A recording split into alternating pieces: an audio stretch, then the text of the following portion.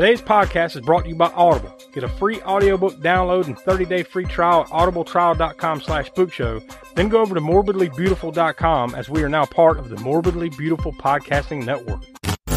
It has been established that persons who have recently died have been returning to life and committing acts of murder. Have you checked the children? I want to play a game.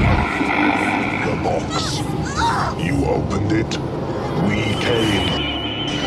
Here.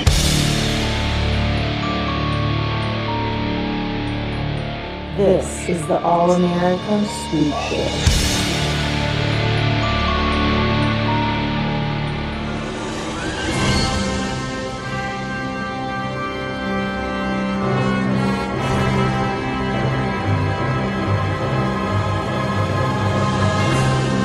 Hello and welcome to another edition of the All-American Spook Show podcast. I'm Josh. I'm joined here with Donnie.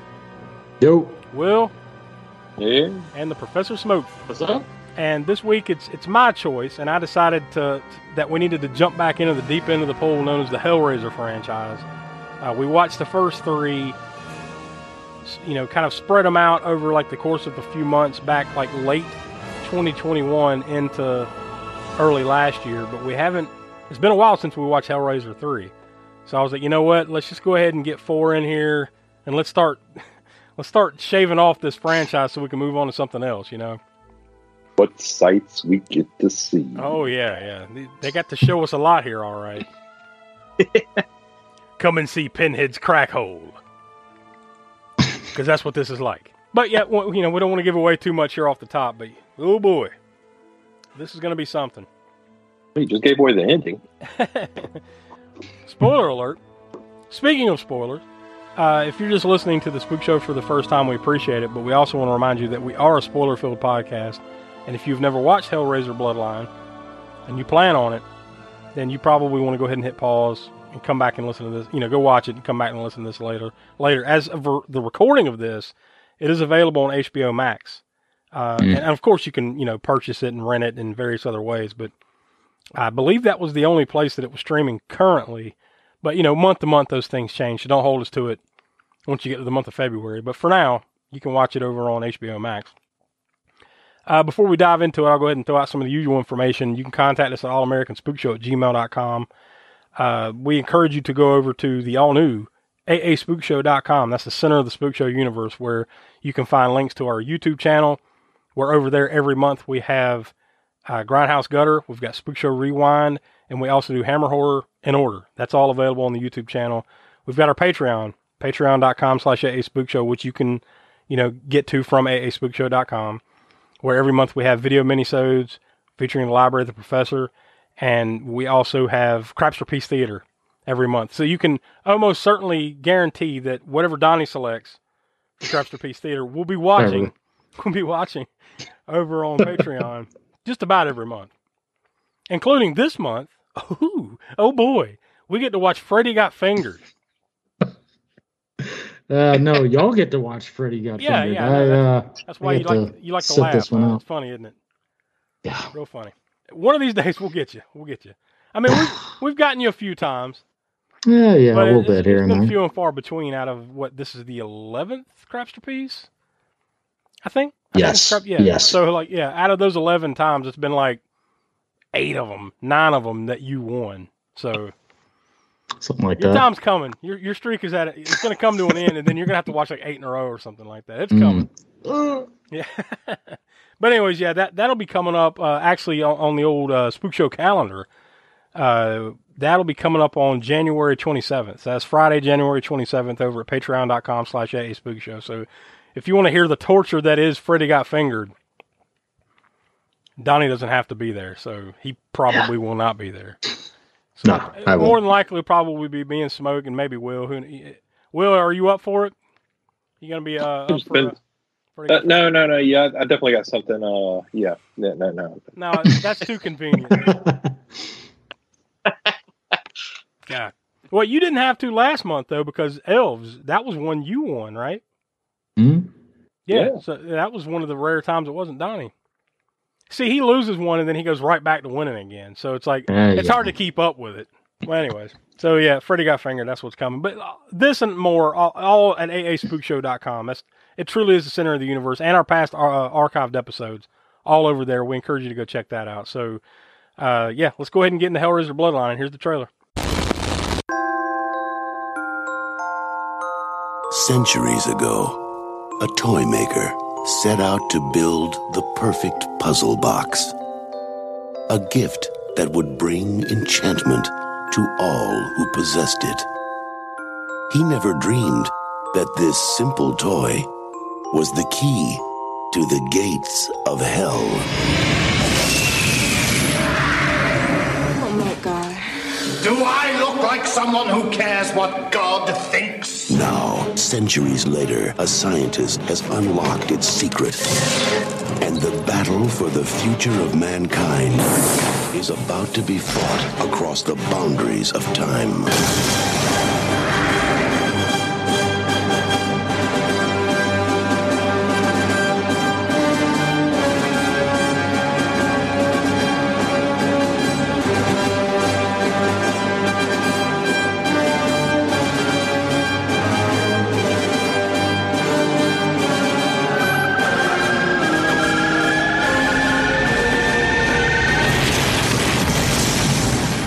Welcome to Oblivion, Hellraiser, Bloodline. All right, so there's the trailer for Hellraiser 4 Bloodline. So it has a number of titles that I could find, actually, believe it or not. You've got just Hellraiser 4 Bloodline. The main title is Hellraiser Bloodline. They dropped the 4. In some places, they just call it Hellraiser 4. And then there's one called Hellraiser 4 Bloodline Story. Now, that was actually a working title. So I guess at some point they just decided to drop the word story. I don't know what the fuck they were thinking anyways. Maybe they were trying to play it into Clive Barker's books somehow. I don't know.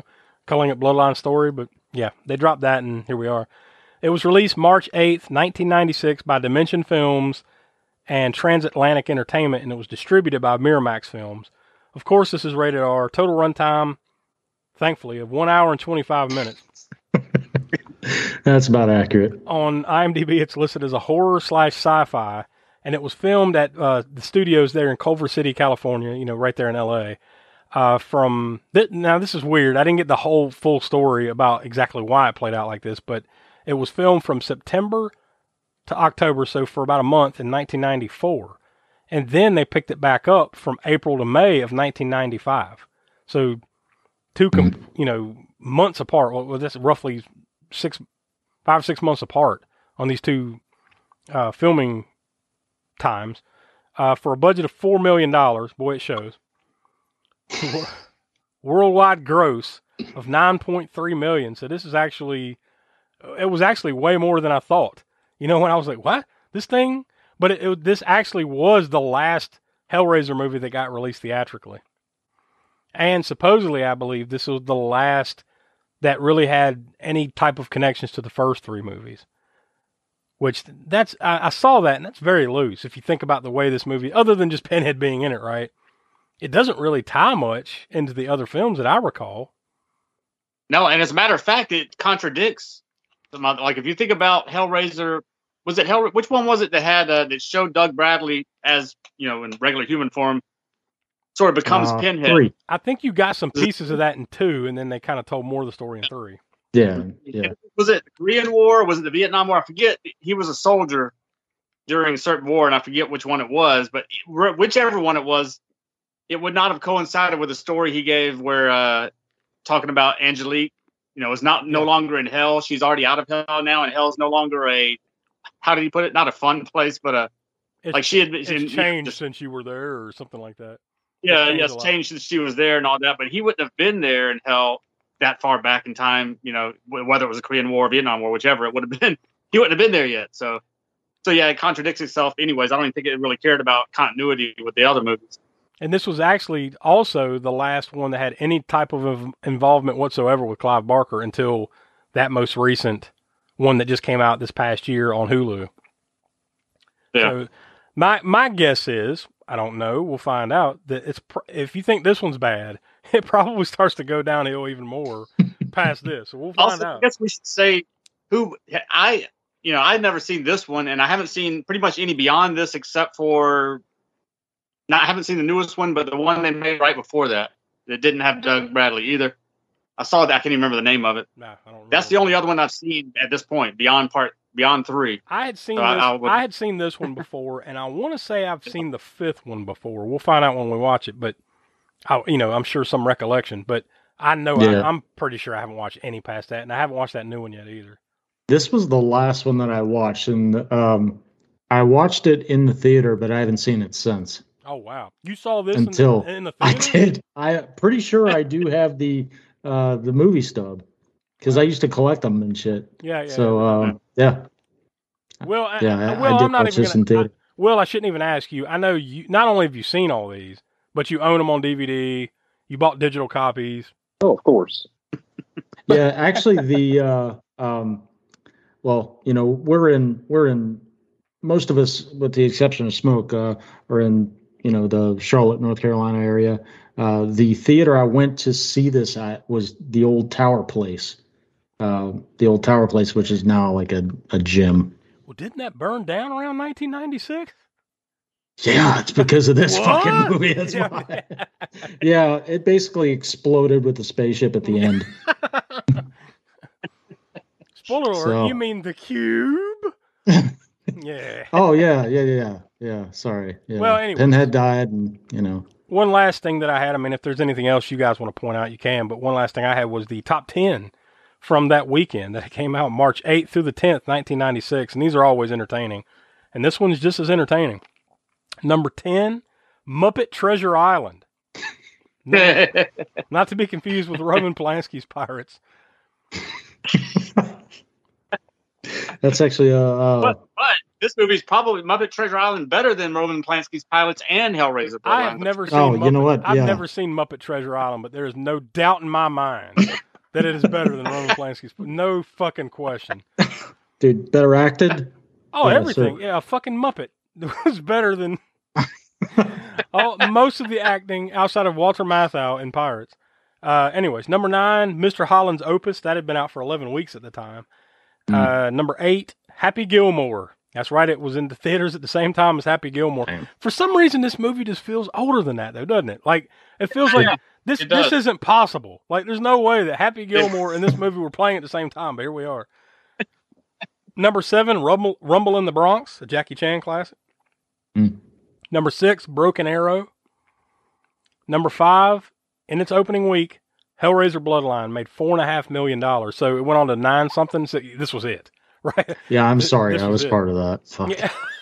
You think how much do you pay for your ticket? $4.5 million? Million? Maybe $325 on student discount. Okay, so the 1 week that it was out here, that actually means it sold 1 ticket. So $4.5 million is what you paid.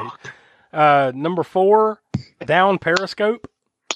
Number 3, Up Close and Personal. Number 2, in its opening week, Homeward Bound 2, Lost in San Francisco. That's one of Will's favorites. And number 1, The Birdcage, in its opening week. It made $18.2 million. Good Lord. Wasn't that Robin Williams' flick, The Birdcage? Yep. Yeah. Yeah, there's your box office snapshot from the week of March 8th, 1996. So those are always interesting. But did you guys have anything else that you wanted to point out in particular to Hellraiser Bloodline before we dig in? No, I regret seeing this. It was I'd never seen it before, as I said, and then starting to watch it, as soon as the director's name popped up, and it was Alan Smithy, I'm like, yeah, I know exactly why I didn't watch this before and where it's going to go from now. Because Kevin Yeager apparently was the director of the movie. He's known for special effects. This would have been his first directorial debut, even though he'd done some Tales from the Crypt episodes. And I guess he was definitely disappointed with the outcome of everything on it, and he decided to take his name off of it. And so I think went with Alan Smithy. So it's him. He just changed his name, or is that a different? It is. No, yeah. Well, he just took his name off of it because the whole Alan Smithy thing. No. I'm actually not familiar with it. Oh, really? Oh, I thought it's a name that any movie will use if somebody gets taken off for whatever reason, whether they themselves don't want to be associated with the movie, or whether, in the case of what was the Island of Dr. Moreau in the 90s as well? Richard Stanley, I think, was attached to that movie.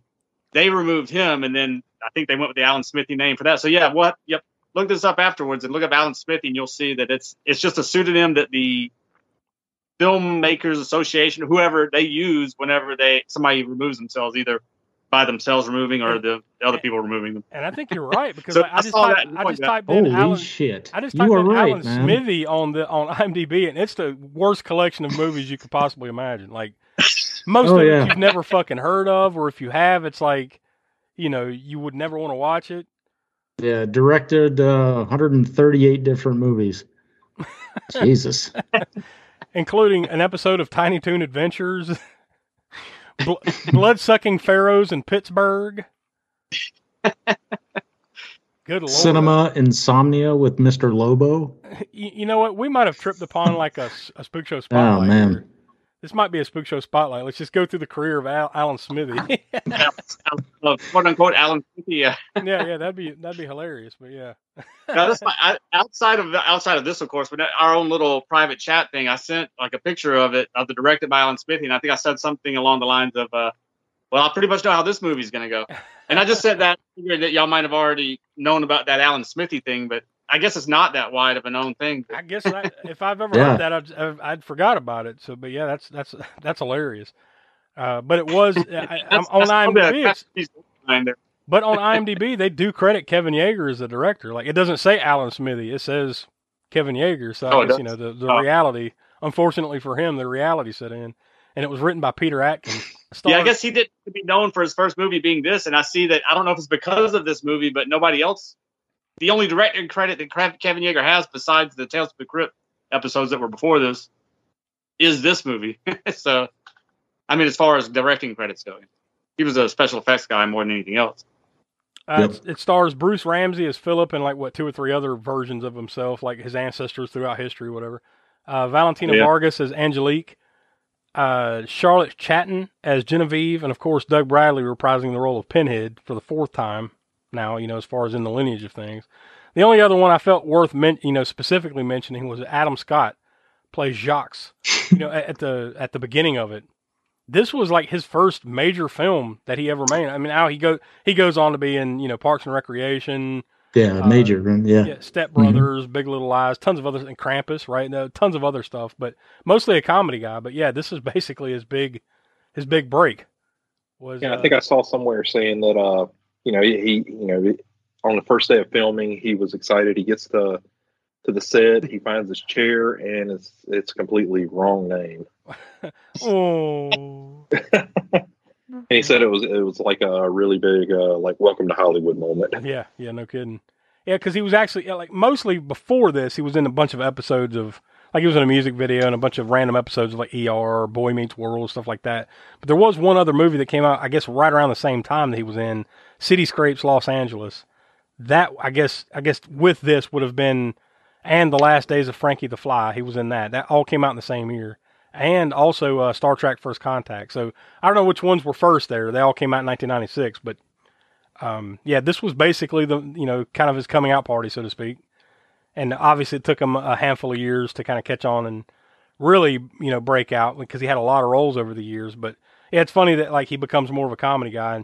And Right Smoke, we can toss this one on the list of guys bigger names that got their start in a horror movie, right? True. Yeah. But that, again, there's another spotlight we have to do at some point down the road of, because there's countless number of actors who made a name for themselves later that started out, and sometimes if they were lucky enough, they started out in a fairly big budget horror movie, but most of the times it's some piece of crap that they would wish they could forget about, like Hellraiser Bloodline. Yeah. Conveniently. Yeah. What do you know? Yum, yum. It's time for a tasty and refreshing snack. We promise to satisfy your hunger, your thirst, your sweet tooth. So visit our refreshment center now. Let's go! For you, the listeners of the All-American Spook Show podcast, Audible is offering a free audiobook download with a free 30-day trial to give you the opportunity to check out their service. So I hopped on over to audible.com, typed in Hellraiser, and this is what we get. Hellraiser The Toll by Mark Allen Miller. That one is 1.5 hours long. Of course, you've got the other works of Clive Barker, who invented all this stuff. So you've got the Hellbound Heart, the Scarlet Gospels. There's also Hollywood Hellraisers, The Wild Lives and Fast Times of Marlon Brando, Dennis Hopper, Warren Beatty, and Jack Nicholson. So that one's on there. It's over 14 hours long. So it has nothing to do with Pinhead. But so if any of that sounds interesting to you, you can go over to audibletrial.com/spookshow. Again, that's audibletrial.com/spookshow for your free audio book. So now I'm going to slide on back over to IMDb, and I'm going to click on plot summary and see what we've got. We've actually got about 3 more than I thought we'd have on here. So I'll read a couple of these. You've got the one sentence, brief one. In the 22nd century, a scientist attempts to right the wrong his ancestor created, the puzzle box that opens the gates of hell and unleashes Pinhead and his Cenobite legions. We've also got, this one was submitted by Jason Mechalek. Yeah, Mechanic, I don't know. Mechalek. It's the year 2127. Pinhead, the evil Cenobite of the series, has found himself on board a space station in outer space, run by scientist Dr. Merchant. Dr. Merchant's mission is to close the gates to hell forever, because his ancestor, a toy maker in the 18th century, built the evil puzzle box that opens the gates to hell. This is stupid even reading it. And through the generations, the family of the bloodline has tried to stop it. But now, Dr. Merchant has built the reverse box, the box that will close the gates to hell instead of opening it. And one last one, a little longer. This was put on here by Will. Will, did you submit synopsis to IMDb? No. Let's read it and find out if this was you or not. In the 22nd century, It says Bill on the podcast. Yeah, well, it really gets specific there. In the 22nd century, Dr. Paul Merchant has created the ultimate space station for a special purpose, to destroy the Lament configuration, which has brought silent shame to his family for centuries. In the 18th century, French toy maker Philippe Lemarchand built the first puzzle box, which was used by magician Delisle, I forgot what the guy's name was, to create a beautiful demon named Angelique, the daughter of Leviathan, the lord of Hell's labyrinth. As the generations passed, Lemarchand's descendants began the work to create the Elysium configuration, a box that would destroy the Lament configuration until 1996, when one of them, John, nearly fell to the power of the box through Angelique. Of course, Pinhead and his Cenobites aren't happy about the fact that the gateway to hell will be destroyed. ... That one actually did a fairly good job of, kind of explaining what was going on here. Frankly, a little better than the movie itself did. Yeah. I mean, Good job, Will. Yeah, John, you did a good job, buddy. I appreciate you doing that. You should write those more often, and I'll read them. So yeah, where do you want to start? Do you want to start from the awesome credits, the beginning? I guess one place we could start is before we get into this is the whole space theme was a thing going on in horror movies, and I don't know the years of these. Remember Leprechaun? There was a space episode or a space Leprechaun in space. But Jason X, right? Jason X went to space. Shit. Yeah, you're right. There probably was about a 5 to 8 year period there where, like, not just horror, but like a lot of movies were like space stations on the moon. Yeah, Muppets in space. I mean, if we're going to talk Muppets, which I'm sure was way better than Roman Polanski's Pirates. But I mean, there was a lot of space stuff. That's a good call. You're right. And this one starts in space in the year 2127. Now, I'll give them credit for this on that end. If you notice, a lot of times, especially back in the 90s, 80s too, but in the 90s, the future was never that far away. You ever notice that? It would be like the future is only like 10 years from now or some shit. Like, oh, come on, things progress fast, but they don't progress this fast. Let's calm down. So I'll give them credit for actually going like, say 100 and something years in the future here, right? True, yeah. And as we know today with the cuts to NASA and all that stuff, then they pretty much better start pushing that stuff out even further. Like, the year 4200, we finally get to Mars. Yeah.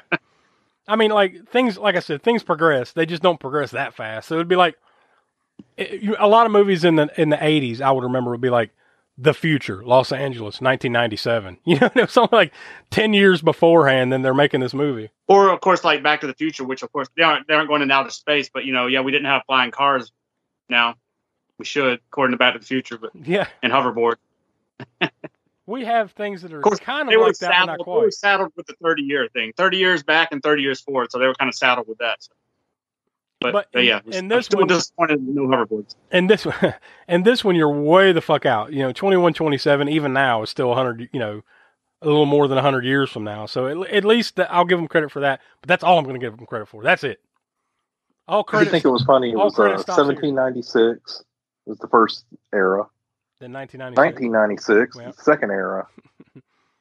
And then 21, 27. Yeah. Or whatever it was. Yeah, they could have went at least to 21-26, right? Or Yeah. or They 20. didn't go 21-96. How about 21-26, 2096 or 2196 or something to keep with the theme?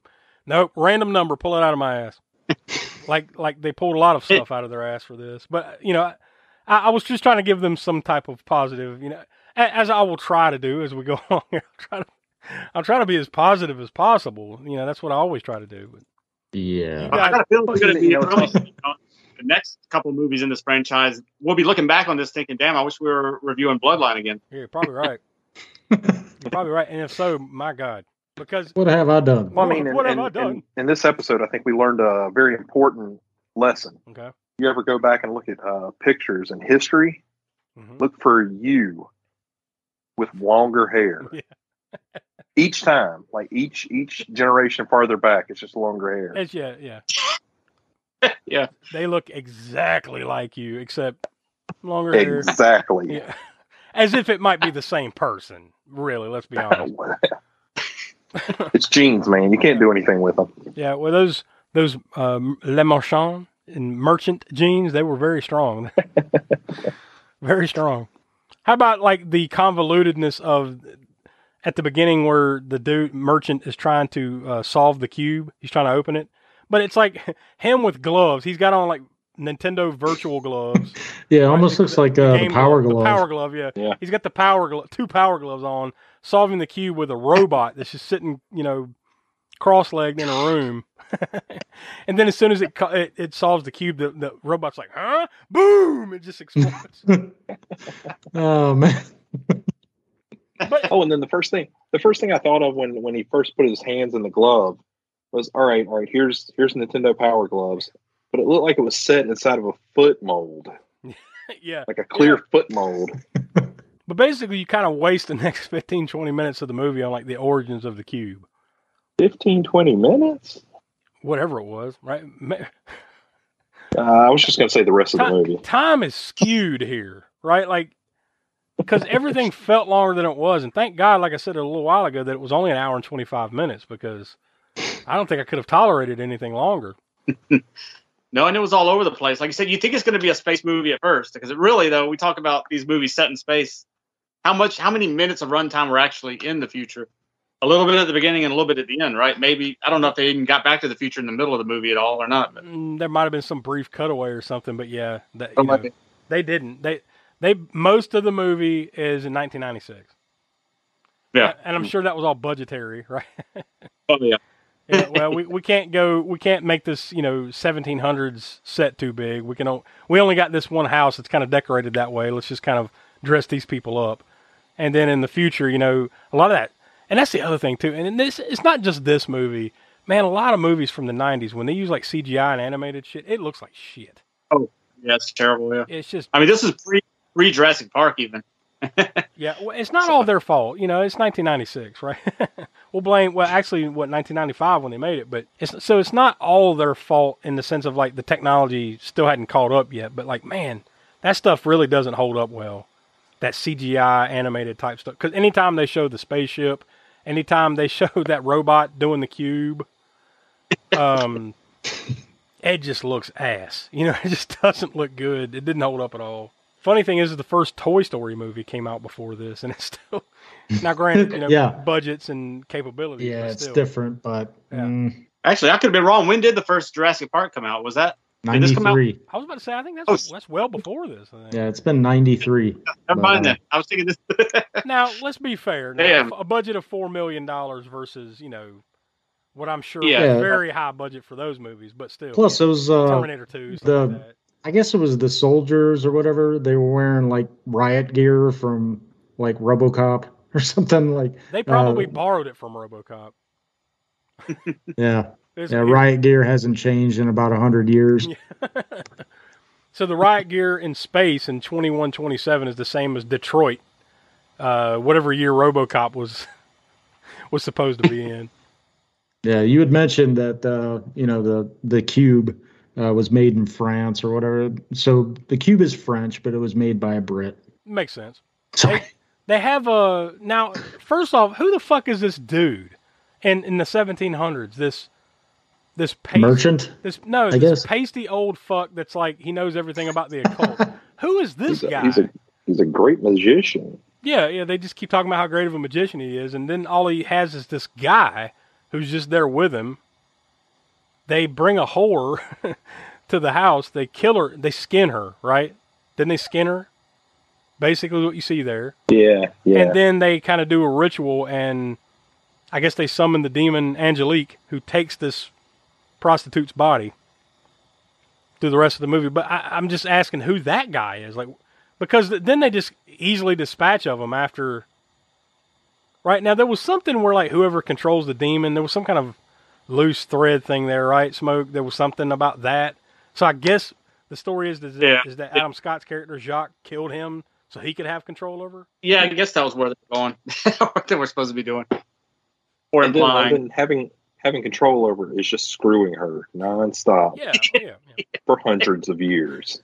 Well, let's face it. But it's like that one guy makes the final mistake, I guess, of being the male chauvinist thing too. I mean, she's a demon, and you're saying I'm the one that matters. I'm the only thing that matters. My needs are the only ones that matters. And then she, fucks him up.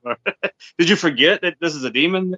Well, let's face it. If you take possession of a hot demon, what are you going to have this demon do for the next 100 years, Will? It's a weird science scenario is what it is, right?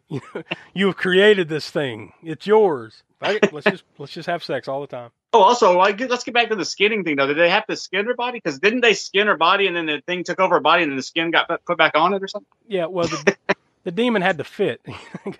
It was like a jacket, they had to make sure it was the right size, so they had to take her innards out to make this happen. And then not to ruin the story, quote unquote.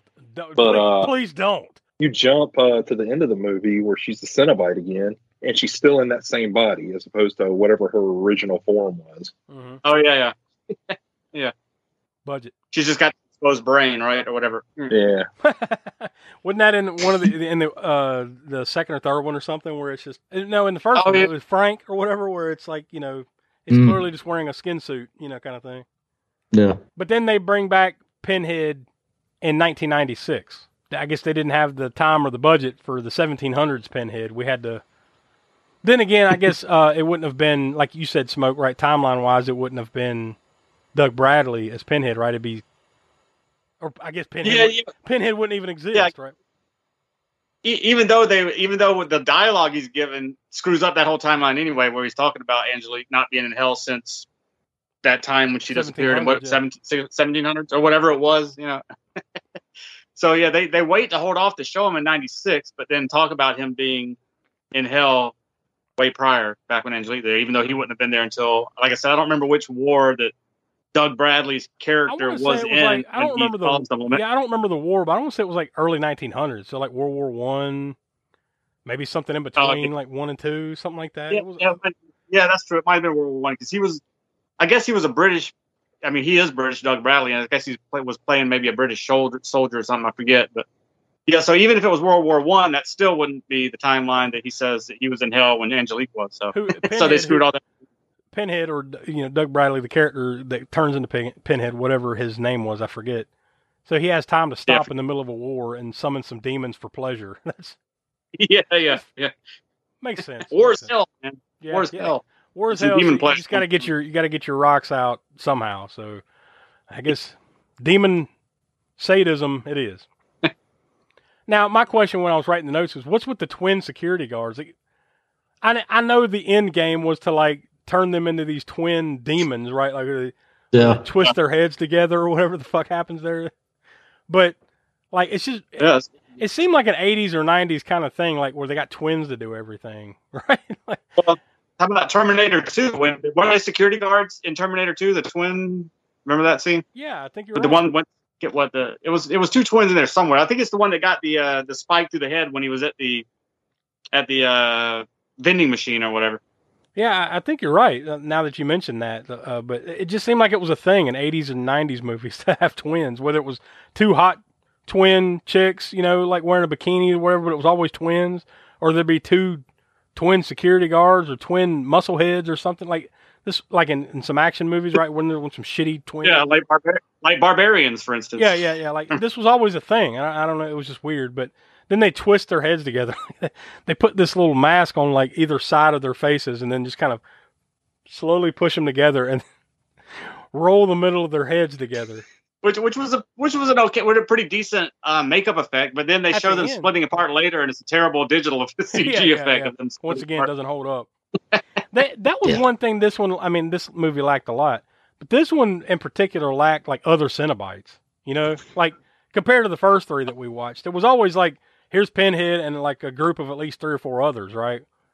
This one was just him and the twins, right? Was there another one? Well, I guess Angelique, I guess, eventually, right? Yeah. I don't know if you consider she became Cenobite-like, even though she was still, I guess, her demon, she's She's still whatever the hell she was, except all they did is pull the skin off of her. They peeled it off the top of her head, where her skulls, and then it's like pinned to her shoulders. Like that's it. That's what he did to her for some reason. But that was it. Like there's usually more Cenobites, like in the last one with the camera head guy and the DJ and. Yeah, there was actually, and I guess I'll get to this in the connections, but there were more Cenobites that were supposed to be in there, but I guess they got cut out. Well, yeah, so. I think it was a little missing from this because it just didn't have the. There were a lot of reasons why it didn't, it just didn't hit as well as the last few. But I think that was, for me, that was one of the reasons too. Is like there's not enough of that weirdness going on. There was a little bit of it, but not as much. Well, they spent all the money on the Pinhead dog and the spaceship. Yeah, the dog. I forgot about the dog. Yeah, that muscle-bound alien or demon dog thing with he's got the spike. They have a spike collar and everything too. Yeah, they basically lifted that from Ghostbusters.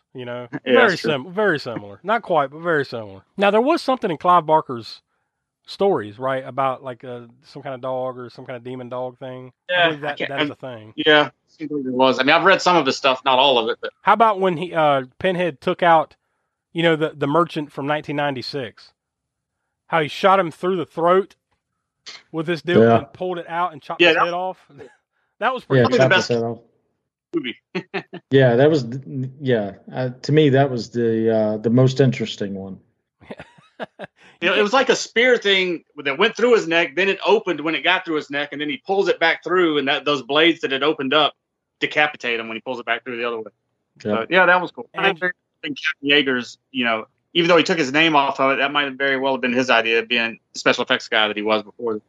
Now, whenever the shit finally goes down on the ship, like now you're toward the end here, and you're finally back on the space station. When Angelique chops off that one soldier's head in the mirror, like has him like she kind of pulls him through, and then like solidifies the mirror or whatever the hell that was, and like so there's a lot of head lopping here. Yep. And then that's when the twins show back up, and then did they absorb that guy? What happened to him? Like they split in two, right? They just unraveled and kind of split in two. And then they put the dude in the middle and just kind of rolled him up inside of them. What the hell did they do there? Sure. Yeah, that's that sounds good. In other words, when they were building that, it was like, hey, this sounds really cool. All right, let's do that. How does this make sense? That's the point. It doesn't. That's just don't worry about it. We'll just blame Alan Smithy. Yeah, I'm gonna do that.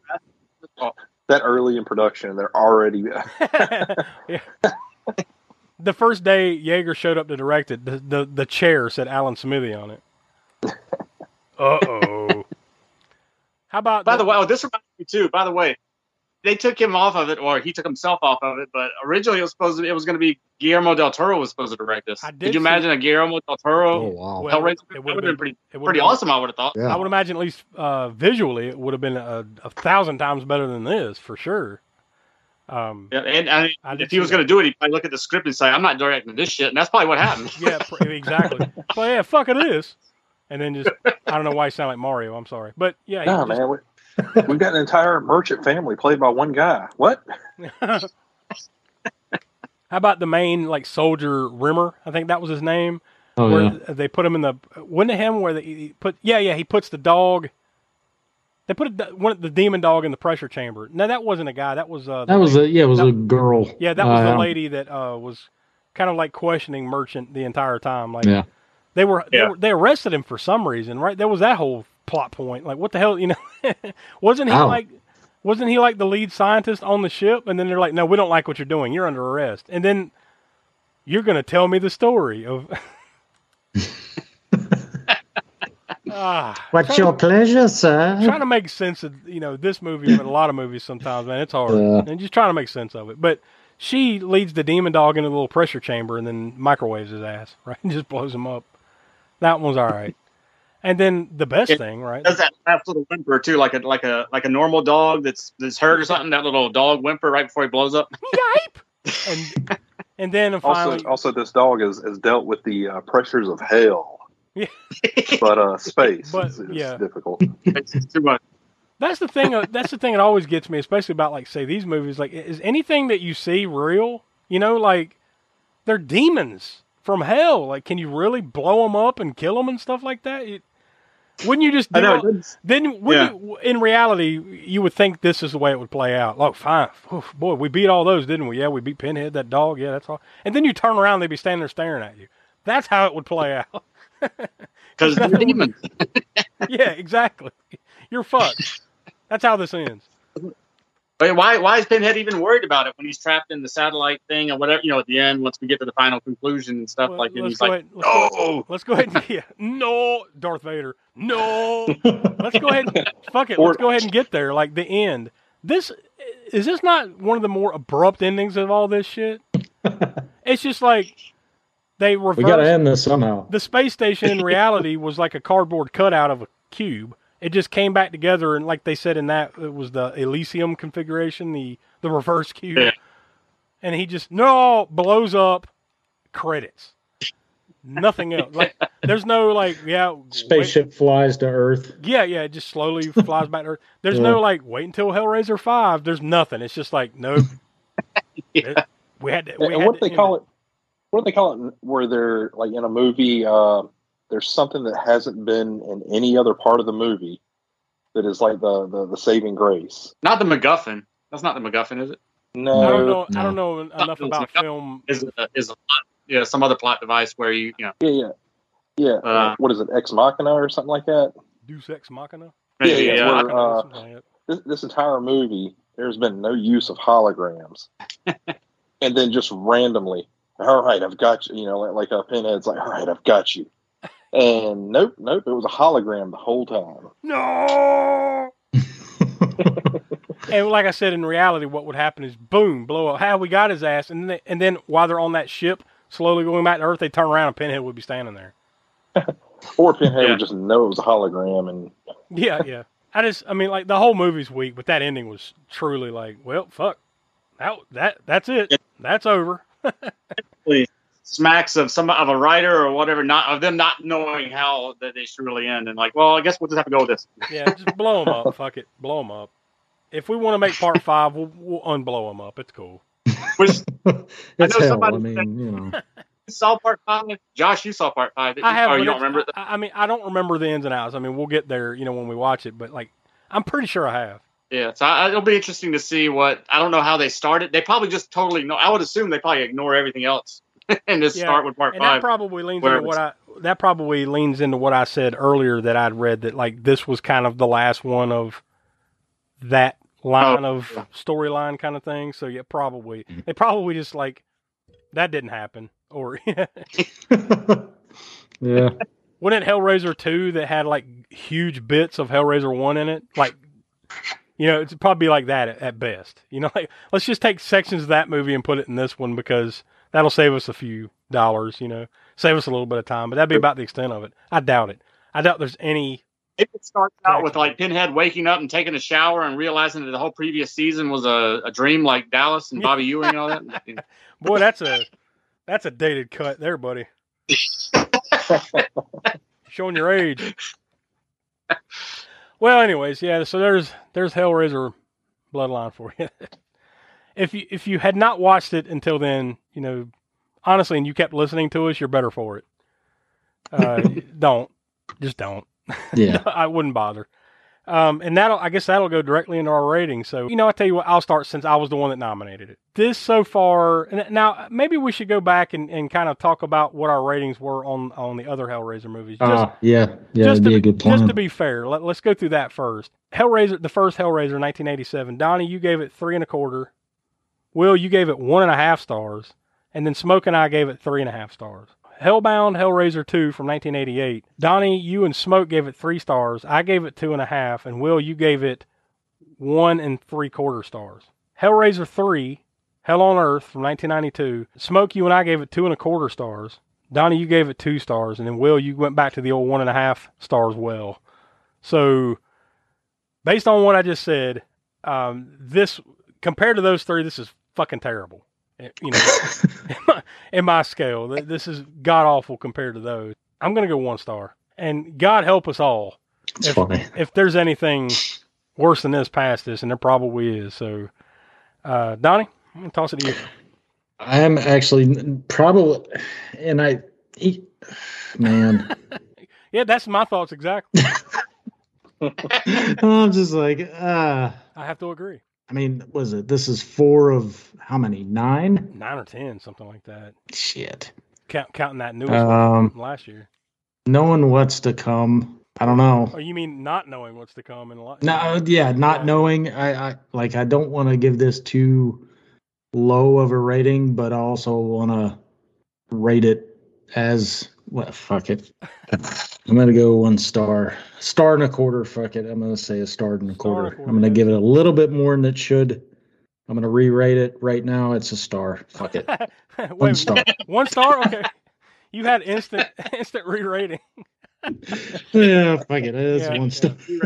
What's gonna be more interesting is once we go to further movies, and also when we have to talk about this again on Halloween. So shit. We'll see. But Will, what do you say? Yeah, I'm probably going to follow y'all with 1 star. Professor, you're the final word. Yeah, I'm kind of in the same boat as well. But like Donnie was saying, like, it's going to get worse. Probably. And there's not too much further down from 1. You can go 3/4 and a half and then 1/4. And there's probably exponentially worse movies than this one that we're going to get to. But I still cannot rate this more than 1. I can't bring myself to rate this more than 1, even though the other ones might be exponentially worse. Maybe. I'll tell you what really, really sucks for me now, like knowing that we have like a family friend has the HBO Max, so obviously we don't pay for that. Okay. But somewhere down the line, I fucking paid money for this shit. Yeah, even if it was on a student discount. You contributed to that big box office haul we talked about. Yeah, whatever. Yeah, junk. In a roundabout way, you paid twice. Stop. And honestly, you've paid more with your life. No, I paid more by watching it again. That's time you can't get back. So there we go. By the way, I'm going to do a re-rating as well, except I don't want to change my rating. I just want you to take my name off of it and put it as Alan Smith. So rating, it's 1 across the board from Donnie, Will, myself, and Alan Smithy. There we go. Done deal. Yep. 1 star. So this might be the new benchmark for like the new year, right? Like, I'm not talking about 2023. I'm talking about our calendar year from, basically we go from Halloween to Halloween. So, yeah, I think this might be the new benchmark other than maybe, some stuff we watched on Crapsterpiece, which you can't even. Yeah, this is Crapsterpiece worthy, but, it's hard to compare, right? We don't. Oh, yeah, that was the other thing. You take that Alan Smithy filmography and probably use that for some Crapsterpiece pulls. Yeah, well, I think we got a whole Spook Show spotlight out of that. There's no question about that. So, oh yeah. But yeah, now that we went back to the horror well, we have to get back to the kill count and the connections from the crypt and the gore score and everything. So, Donnie, I'll toss to you first.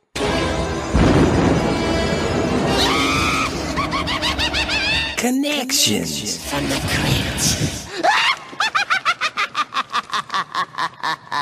Just get it over with. All right. So, going to the cast and crew side. I'll start with the crew side. You would think that, Clive Barker would be probably the most synonymous with,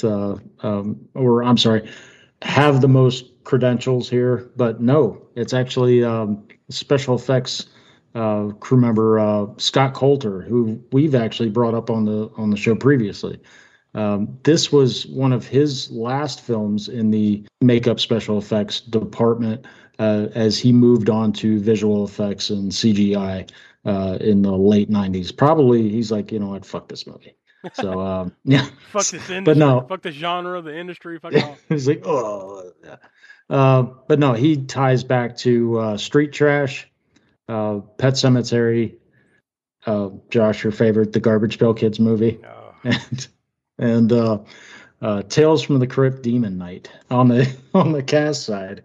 Obviously, Doug Bradley, Pinhead for Hellraiser 1, 2, and 3. And an honorable mention. This was one of the Cenobites that got cut out. Was actually Phil Fondacaro. He was Greaser Greg in the Garbage Pail Kids movie. No. Yeah. Yep. Nope, we don't allow it. I mean, even though you're laying out facts, I don't allow it. Yeah, so that's just honorable, dishonorable yeah, I was mention. about to say dishonorable mention. There you go. Yeah, so, that's where we're at. All right, Will, we're throwing to you.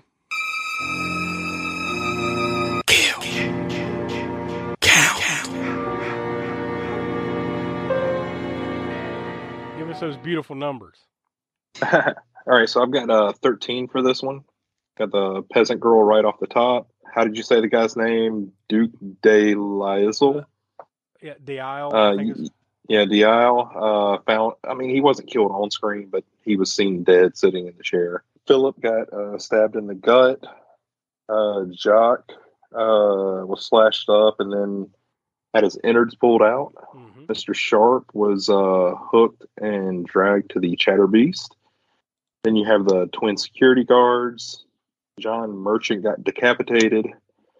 Parker had his skin ripped off. Carducci lost his head in the mirror. Chamberlain was killed off screen, but by the Chatterbeast. Edwards became the middle of the twins, and then Pinhead got blew up.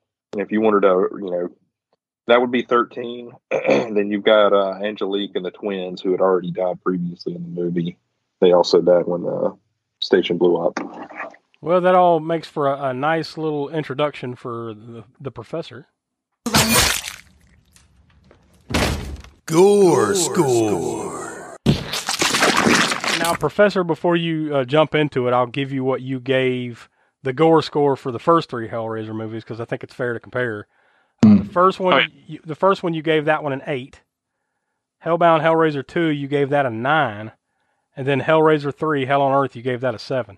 So there's your scale. That's good. Because first of all, I was going to ask you, but thank you for that. And also, I already had a preconceived score in mind, and I not even remembering what I gave the other ones that lines up with that. So the other thing I'll say too is that I've said this before, that you can have a shitty story and all that stuff, but if you add enough gore into the mix, sometimes that will forgive some certain things. Well, this movie had a fairly decent amount of gore, and it did not help.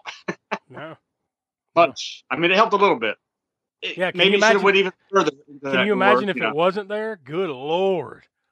Really. I mean, at least you have something to talk about. We did mention it. Merchant's decapitation was probably one of the better kills in the movie, if not the best. And then you had that mirror decapitation where the mirror was, where Angelique was on the other side, pulls him in, and there's another decapitation, but it was a cool one too, I guess. Not as cool as Merchant, but yeah. And you had like the innards, a little bit of gutting or whatever, and you had skinning of Angelique. Well, prior to her becoming the demon, you had the skinning of her. Then you had another skinning, later on in the movie, and there was the dog blowing up in the chamber. That was kind of cool, right? So yeah, I mean, you had that gore there, and it did help a little bit. I guess it would have been much worse without it, but it didn't help it enough to get more than 1-star rating from me or any of us. I think I'll give it 6. I don't think it's it's not on the level of the other ones, but it's there. It's just not as much of it as maybe you'd want to see in a Hellraiser movie. It was less than any of the prior ones, I think, to this. If anything, it's on the same level as Hellraiser 3, possibly, but that one seems like it just edges it out a little bit. So I'm going to go with 6. Next week, we're not going to be watching a movie, but we're going to be talking about the movies that we have watched, but not necessarily here on the podcast. We're going to be doing our 2022 year in review. This is basically the same thing we've done the last couple of years, where we go back and it gives us a chance to talk about all the movies that we saw during the month of 2022, like 2022 release movies. Not like, just, I watched Godfather again or something. No, just the movies that were released in 2022, specific to horror. We can throw in some other ones like, oh, by the way, I really love this movie or that movie. But for the most part, we'll be talking about our favorite horror flicks from 2022, what worked, what didn't, all that. So we'll be doing that next week. And then the week after that will be Donnie's choice in the rotation. So once you get to next week, you'll find out what's going to be coming up at the end of the month. So lots going on. Like I said, off the top, we encourage you to go over to aaspookshow.com for the all the latest and greatest here in the Spook Show universe. So that pretty much wraps it up. So for Will, Donnie, Professor Smoke, I'm Josh. We are from the All American Spook Show podcast, and we will talk to you next week for our 2022 year in review.